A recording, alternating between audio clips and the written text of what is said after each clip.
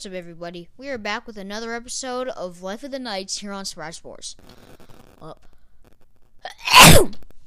So first off, the Knights played yesterday and on Monday. On Monday, they played against the Wild, and they lost 4-2.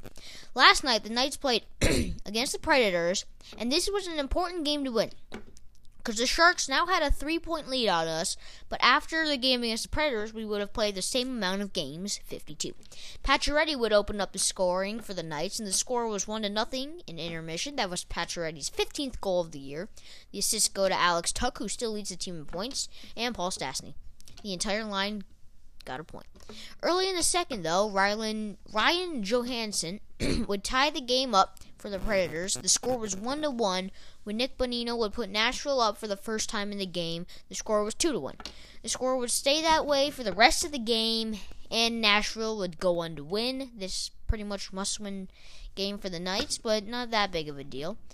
The Sharks now have a 3-point lead on us, so let's go and look at the Pacific Conference standings.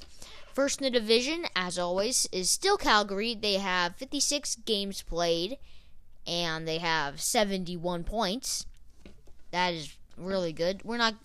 Us or the Sharks are not going to be catching them too. In fact, the Flames are coming up. They're just 5 points away from catching the Lightning. That's right, everybody. The Flames might be better than the Lightning. Anyway, next in the division, the Sharks. They have 65 points in the same amount of games played as the Knights, 52. They have 65 points. So let's look at their road ahead.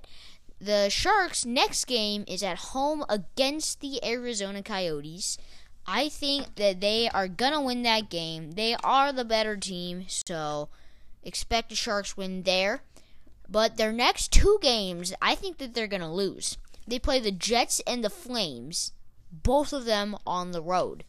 So I think if they can lose those 2 games, and we look at the Golden Knights' road ahead, we have an easy road ahead. We have the Hurricane, the Panthers, and then the not-so-easy, the Lightning.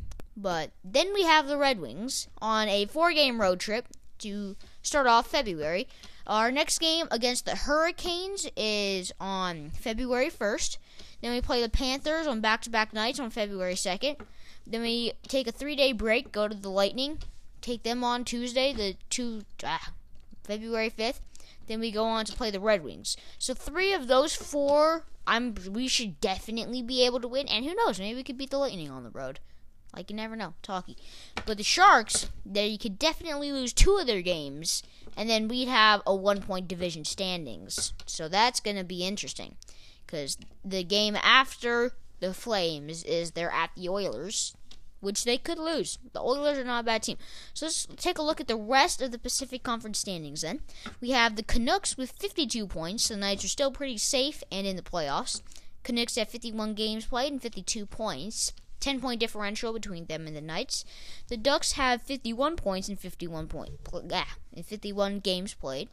The Coyotes have 50 points in 50 games played. This is funny. The Oilers have 50 points in 49 games played, and the Kings have 50 points in 44 games played. Well, that does it for today's episode of Life of the Knights here on Sprout Sports. I hope to see you all next time. Goodbye.